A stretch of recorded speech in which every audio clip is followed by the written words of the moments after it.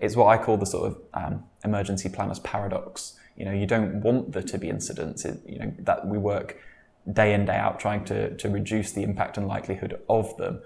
But actually the learning that you get when they happen is really, really valuable. And it's something that we as a team are really keen on at the moment, is making sure that we capture that learning and that it's built into sort of future planning, not just our own learning, but what's happening around the country, overseas, because it's all relevant. It can all help us improve.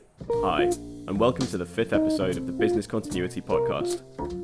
Last time, we looked at the plans and testing exercises used by our continuity experts to account for and mitigate against the consequences of disruption. Today, we're going to look at what happens when those plans collide against reality.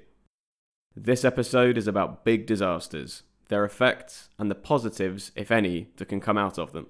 The title of the last episode is pretty relevant to this one. Plans are useless, planning is everything. That obviously comes with a caveat here. Plans are certainly useful. But the process of planning, and by extension rehearsing those plans, is the second best way to measure your organisational resilience against disruption. The best way, unfortunately, is to experience a disaster firsthand. The trouble with that, as we'll go on to find out, is that the biggest disasters resist planning. They're inherently unpredictable and unknowable. The best you can do, according to Vicky Gavin, is to put good crisis management practices in place and do your best to follow them. You hear it in the news all the time. Predicting the next black swan event. What's going to be? Okay, first of all, definition of a black swan event. A catastrophic, unexpected event. Unexpected. If it's unexpected, you can't expect it. So if you expect it, it's not a black swan event. The whole thing, it's just a nonsense. What you can do is be ready to respond. So we know bad things are going to happen. If you've got good impact-based plans and practiced crisis management in place, you're ready to respond to any event, anytime. You don't have to guess what it's going to be.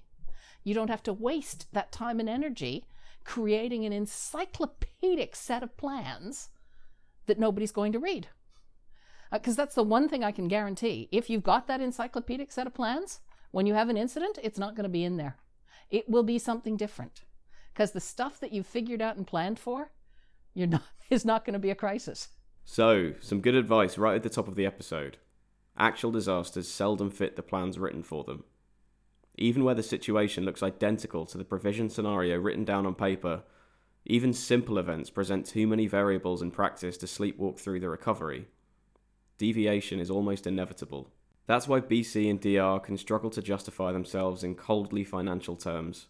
Measuring the ROI of continuity planning is difficult enough without the acknowledgement that the plans you've invested in probably won't be completely watertight when it's time to use them. Well, the return on investment is all to do with the probability of an event happening, isn't it? So, are they really going to take that sort of decision? It costs $1 million. If it saves my company £1 billion, because it's a £1 billion company, am I going to invest £1 million in it? Is the chance 1 in 1,000 that something's going to happen? But you're dealing with low probability events, so you don't really know. It's like insurance. What's the return on investment in insurance?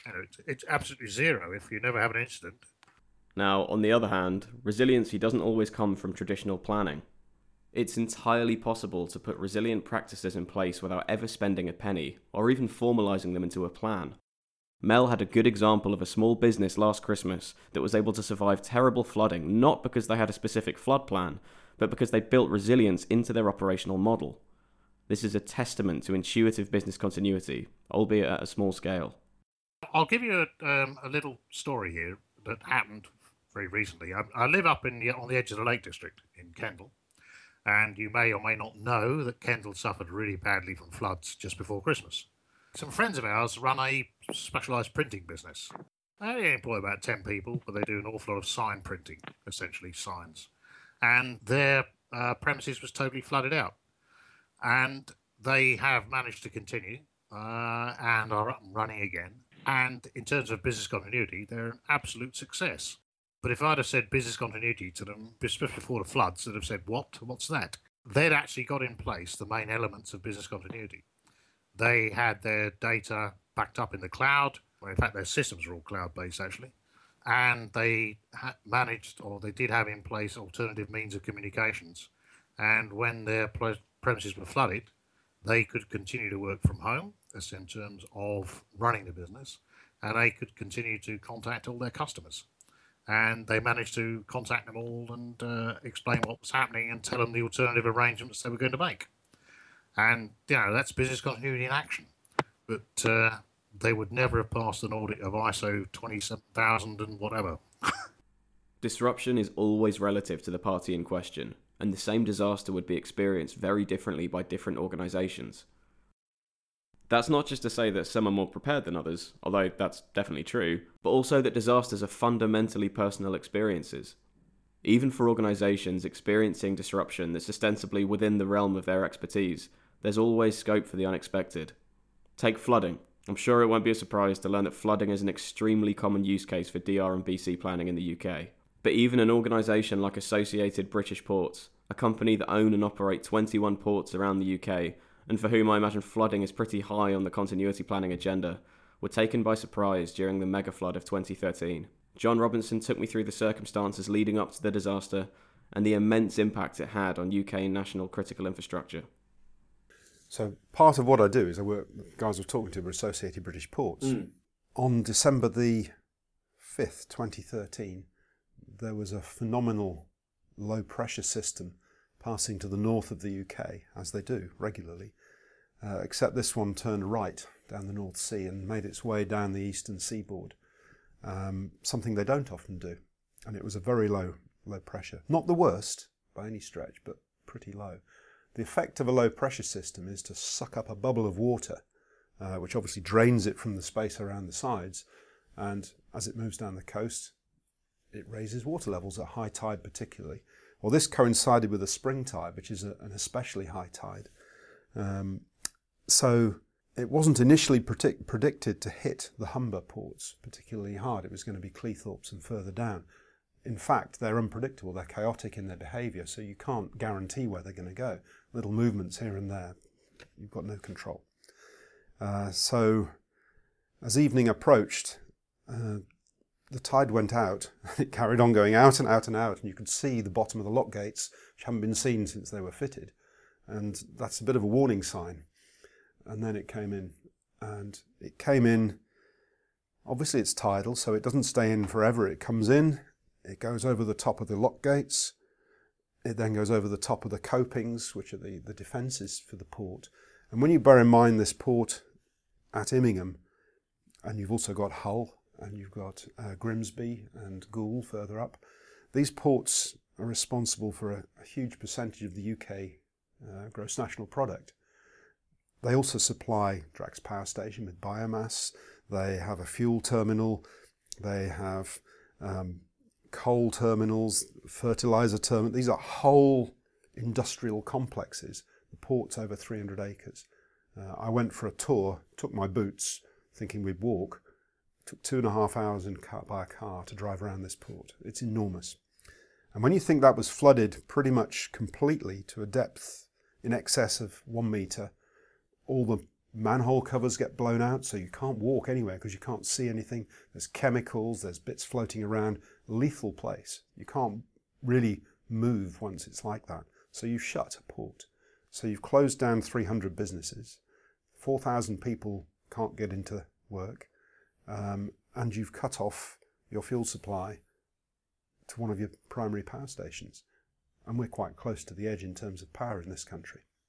And it's winter. Well, that affects the whole of UK PLC.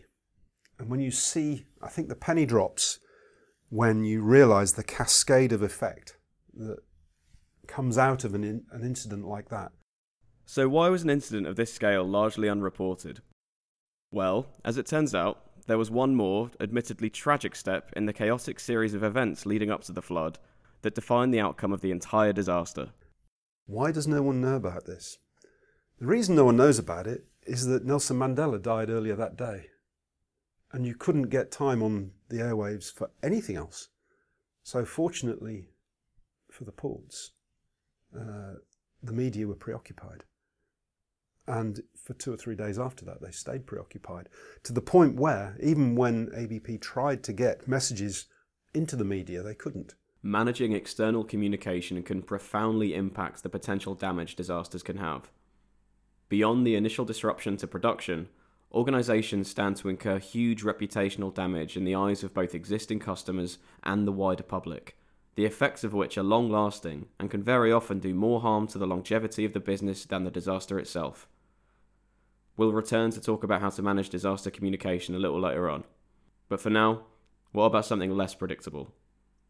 John described the flood as fundamentally chaotic, susceptible to little movements here and there, that drastically affected the outcome. Michael Faber told me an incredible story that illustrates how a string of seemingly unconnected factors can combine to render scenario-based planning almost completely futile.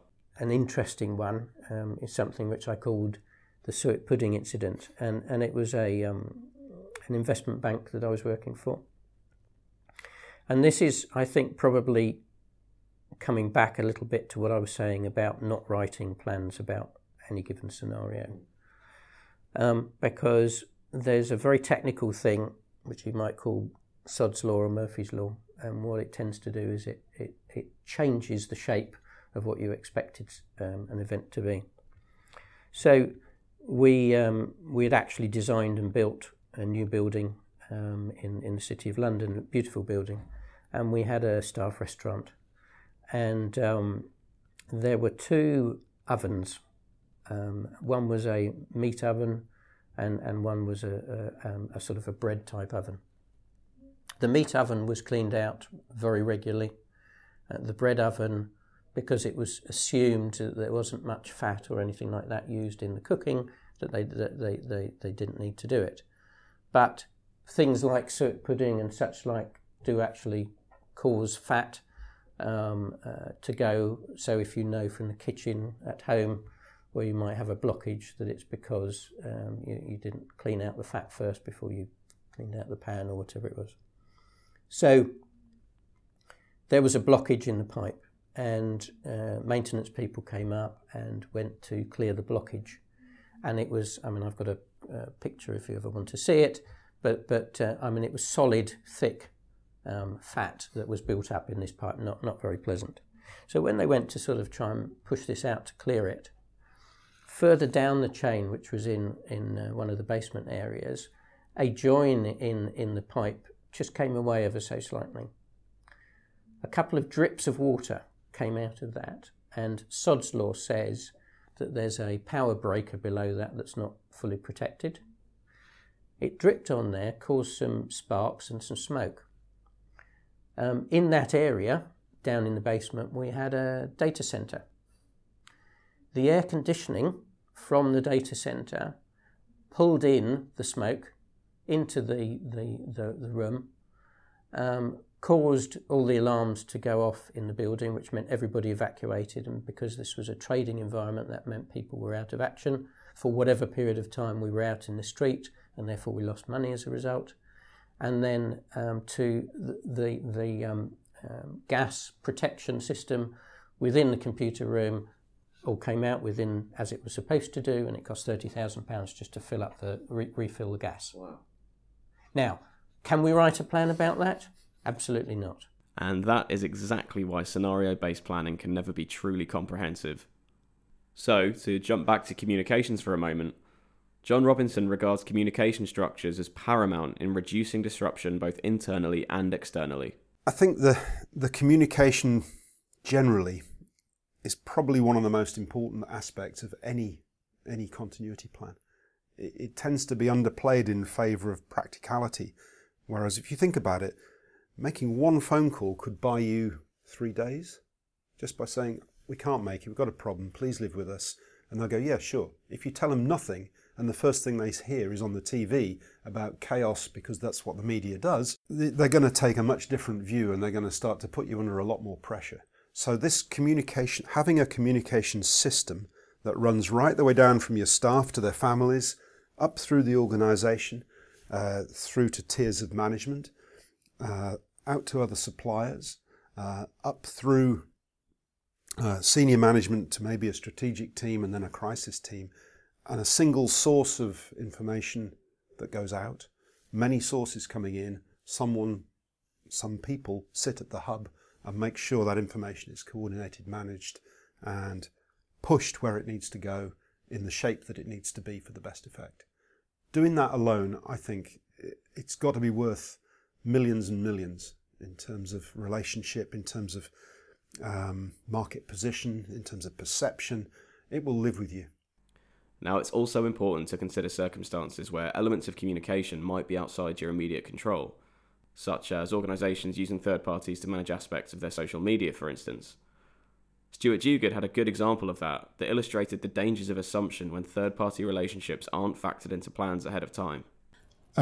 Basically, I try with the scenarios that you produce and throw against a strategy, you can then sort of identify an underlying theme on communications. I think there's quite a few companies who would outsource, say, Facebook and Twitter to a third party. And what you can see with them, those that have actually gone through an incident, you can actually see that they've got a plan that goes into force. So there's one I was thinking of, it was a European incident, and as soon as the incident happened, there was a multi-language response went up, please go to our website. The problem is, it was never tested, it was never thought through, and their website crashed because obviously it spanned multiple countries in Europe, and it's just the volume of people hitting the website. And it actually paralyzed, there was no communication going through for about 2 or 3 hours. And the only communication was this one, please go to our website, and you couldn't get to the website. So it's a matter of, well, can you scale up things? Can you scale it back? And what is going to be the anticipated traffic? The plan was executed, it was fine, we've got this problem, for further information, see our website. And then the whole idea, I presume within the plan, was that it was going to be the holding place. But what it actually turned out to be was that it was, the fact that it was the stopgap. Yeah. And it actually took the parent company to, they actually retreated the parent company information, because that's the only way which they could actually get around this website issue. The emergency planner's paradox is simple. Whilst testing is vital, it's synthetic. There's nothing quite like the chaos of a real disaster to put your plans through their paces. That's why it was interesting hearing about Michael Faber's experiences following perhaps one of the most significant disasters in the history of DR and BC planning, the one that prompted many London firms to create their first DR plans and led to the UK government installing the Ring of Steel, a security and surveillance cordon around the City of London. Here's Michael's story of the 1993 IRA bombing in Bishopsgate and the creation of emergency response techniques created in its wake, many of which are still used today. I guess 2 IRA bombs was probably it for me. And so, as I say, I was head of IT for an Italian bank in the city. Part of my role was this thing called disaster recovery, which in essence was producing some tapes, some backup tapes off-site every day, and that was pretty much it. So Friday evening, my number 2 was covering the evening operator shift when the building jumped in the air. Our building was next door to the building that was by the side of the truck that exploded, which was the largest bomb that had exploded in London. It took out or took in every pane of glass in the building. And apart from practical lessons like we had renter crates and snow shovels to put the glass in there, and one of the first things we found was you can't fill the crate more than the third full, otherwise you won't be able to lift it because the glass was so heavy. Wow. And glass was found around and about. I cut my hand going to get a phone for somebody 6 months later. So what happened was myself and others, together with the City of London Police and counter-terrorism, were all learning on the job because none of us had experienced that before. And so things like cordons around the city came into play at that time, more CCTVs, entry points, trying to reduce traffic coming in, etc. But some of the practicalities and a lot, and the nice thing about, I think, business continuity, if you do it smart, is that it doesn't cost a lot. It doesn't have to cost a lot to put measures in place. So things like we set up an 0800 free phone or toll-free type number, which now is commonplace, but it hadn't been done before, so that we can keep people informed. So the first thing to do is inform people, and by people in this case I'm talking about staff. And again, often we forget about staff. Funnily enough, we think about the externals, we think about our clients and customers and our regulators if we're a regulated organisation. But the most important thing is our staff. Our staff safety, number one, keeping our staff informed and keeping them confident as well. That's absolutely key. So things like having an 0800 number, it costs next to nothing to rent a service for on a quarterly basis, and that means that staff can. So once you've initially contacted your staff, if you need to do that, dependent on whether it's out of hours or not, the next thing is that you say, right, okay, for further updates, call regularly into this 0800 number, and it provides you with information. So that's a fairly simple thing. Michael also spoke about the experiences of another bank close by who had a crisis of staff relocation during the disaster because of confusion about the bomb's location. Sometimes, where there isn't the opportunity to move employees out, the best course of action is to bring them in, to use the resources available at hand and make the best of a bad situation. There's a word that I think is in some dictionaries now, which is evacuation, which has come into play.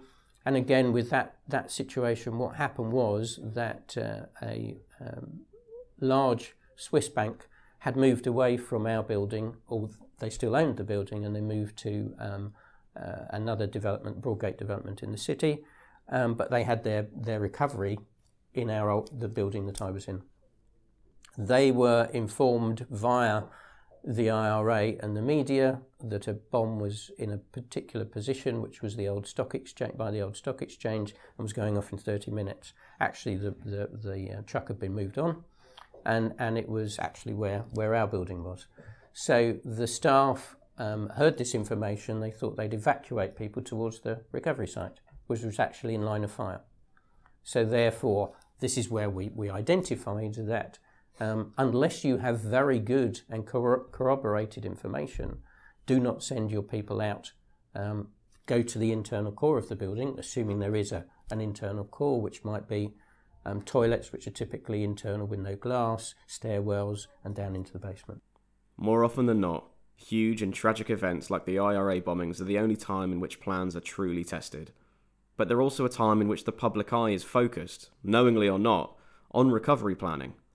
The natural curiosity that follows is incredibly fleeting, but in the wake of disasters, it might benefit continuity professionals to use that public attention in order to progress understanding of recovery practices that might one day save lives a long way in a short space of time.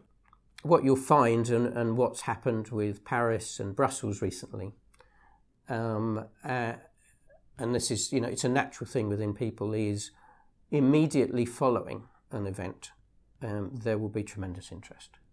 Almost as every second or every minute or every hour that passes, wrong to say the window of opportunity, but the sort of thought process will diminish, and we're all the same.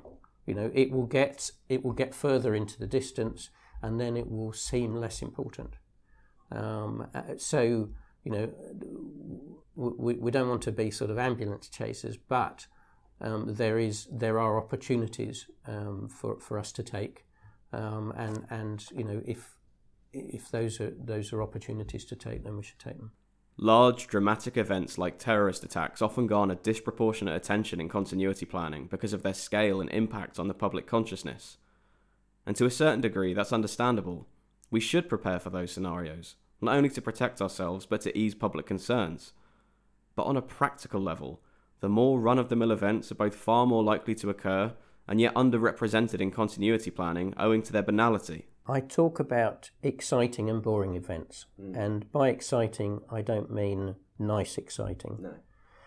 But if you take September 11th type event, if you take a large event, some of the bombs that I've been talking about, etc., there are differences between that and a boring event, which is a computer failure, power failure, gas leak. And the large events, if there's anything positive out of it, is that often your competition within the marketplace is also taken out. So the need to recover quickly is reduced. We're all in the same boat and we'll all help each other and that sort of thing. However, if you take what I would call a boring event, which is the thing that's, and again, far more likely to occur. So while we spend a lot of time and money focusing on the exciting events, it's maybe 1 in 100 that's going to be that type of event. We've spent so much time and money on it and lost focus on the boring events that are far more likely to occur and far more likely to take our business out. Because, we're the ones only that is out of the market then. All our competition's in there. And so the need to recover and recover quickly is heightened. The commercial impact of disasters isn't something we've covered in much detail so far, but Michael made a good point. Downtime costs more than the minutes and hours you aren't productive. It also indirectly benefits your competitors. That said, there can be some hidden value to disruption. Worst case scenarios aren't only useful to test plans. Some organisations, upon recovering from potentially fatal events, have managed to pivot and turn their resilience into a differentiator. Now, I'm obviously not advocating businesses put themselves at risk, but in terms of silver linings, it's hard to beat. A long, long time ago, there was a company called DEC, Digital Equipment Corporation, who had a fire in Basingstoke. The fire was in one of their roof spaces, and bear in mind they were a disaster recovery company offering computer disaster recovery. As to my understanding, and I can't be absolutely certain of the facts of it, I don't recall them. I have heard them through from one of the guys who was there.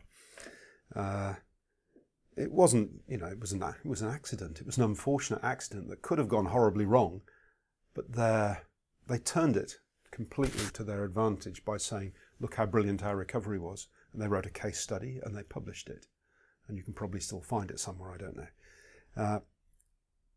It transformed their position in the industry. People said, blimey, you've been through that. You've come out of it brilliantly. We've seen what you've done. We'd like some of the same, please. Yes, we'll buy your product. Creating differentiation from disruption isn't easy. But if the recovery goes well and the disruption wasn't caused by human error, your customers might find the resilience appealing. That said, it's far more likely that during a disaster your primary concern will be survival. And whilst we've acknowledged the essentially unknowable nature of disastrous events, there is a method for quantifying the amount of disruption your organisation can withstand before a full recovery is no longer possible. It's called the maximum tolerable period of downtime. There is such a thing in terms of, how long can you go without something becoming intolerable? Okay, so I do think that it exists, but measuring it is terribly hard. And you don't actually know once you've reached the MTPD. You may recover within what you think is the MTPD, but you may find later on that, in fact, your business has been, like holed beneath the water and you're sinking slowly. So it's a terribly difficult thing to measure. But it is there as a concept. And I always use a simple analogy about this. If you're crossing the road and you look down the road and you see a bus coming, and you estimate that the bus is going to get you within 10 seconds, your MTPD for crossing the road is 10 seconds. You've got to cross the road before the bus comes to where you are. And that's what MTPD is. It's a point at which if you go beyond, you're dead. But measuring it is very, very hard. The MTPD is on the same continuum as the Recovery Time Objective, or RTO.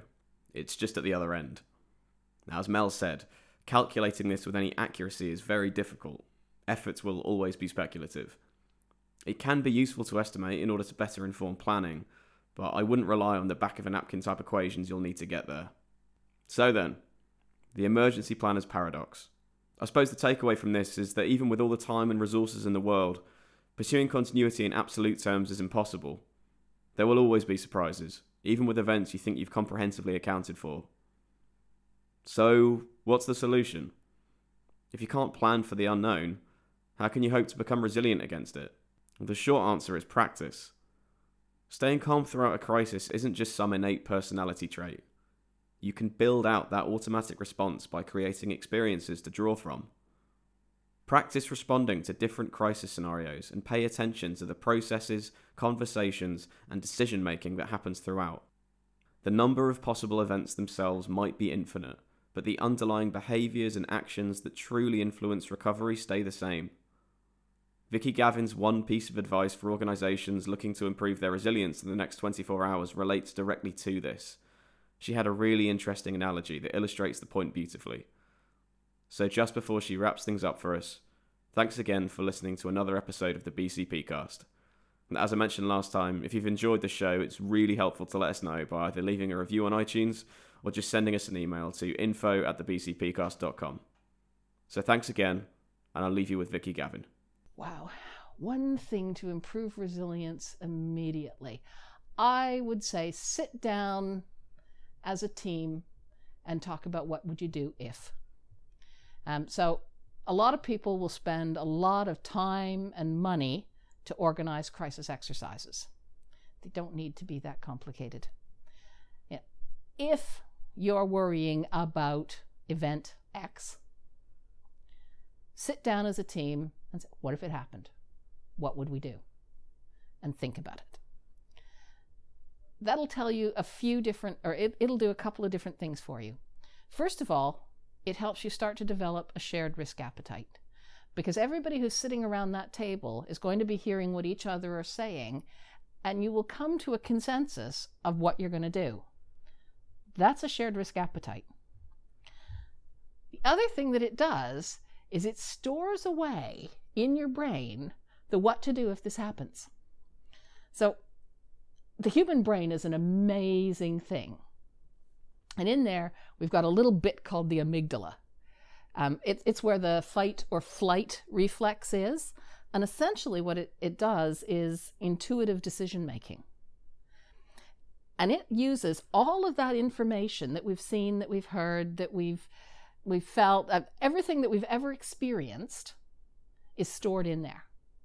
Not in an accessible kind of way, but in an intuitive way. And that immediate decision making, my gut says this is what I should do, is your amygdala kicking in and saying, based on everything we know, this is the answer. The rest of your brain then gets involved and says, oh, but what about this, and what about that, and what about the other thing?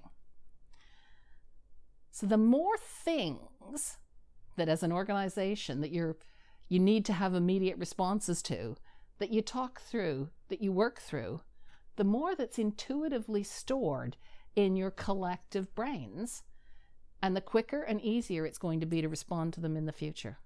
So if an organization does nothing else, if they just start talking through what would we do if, it will put them in a significantly better place to recover. Building out an organisational amygdala. Exactly. That's really interesting. Fantastic. Thank you very much. You're welcome.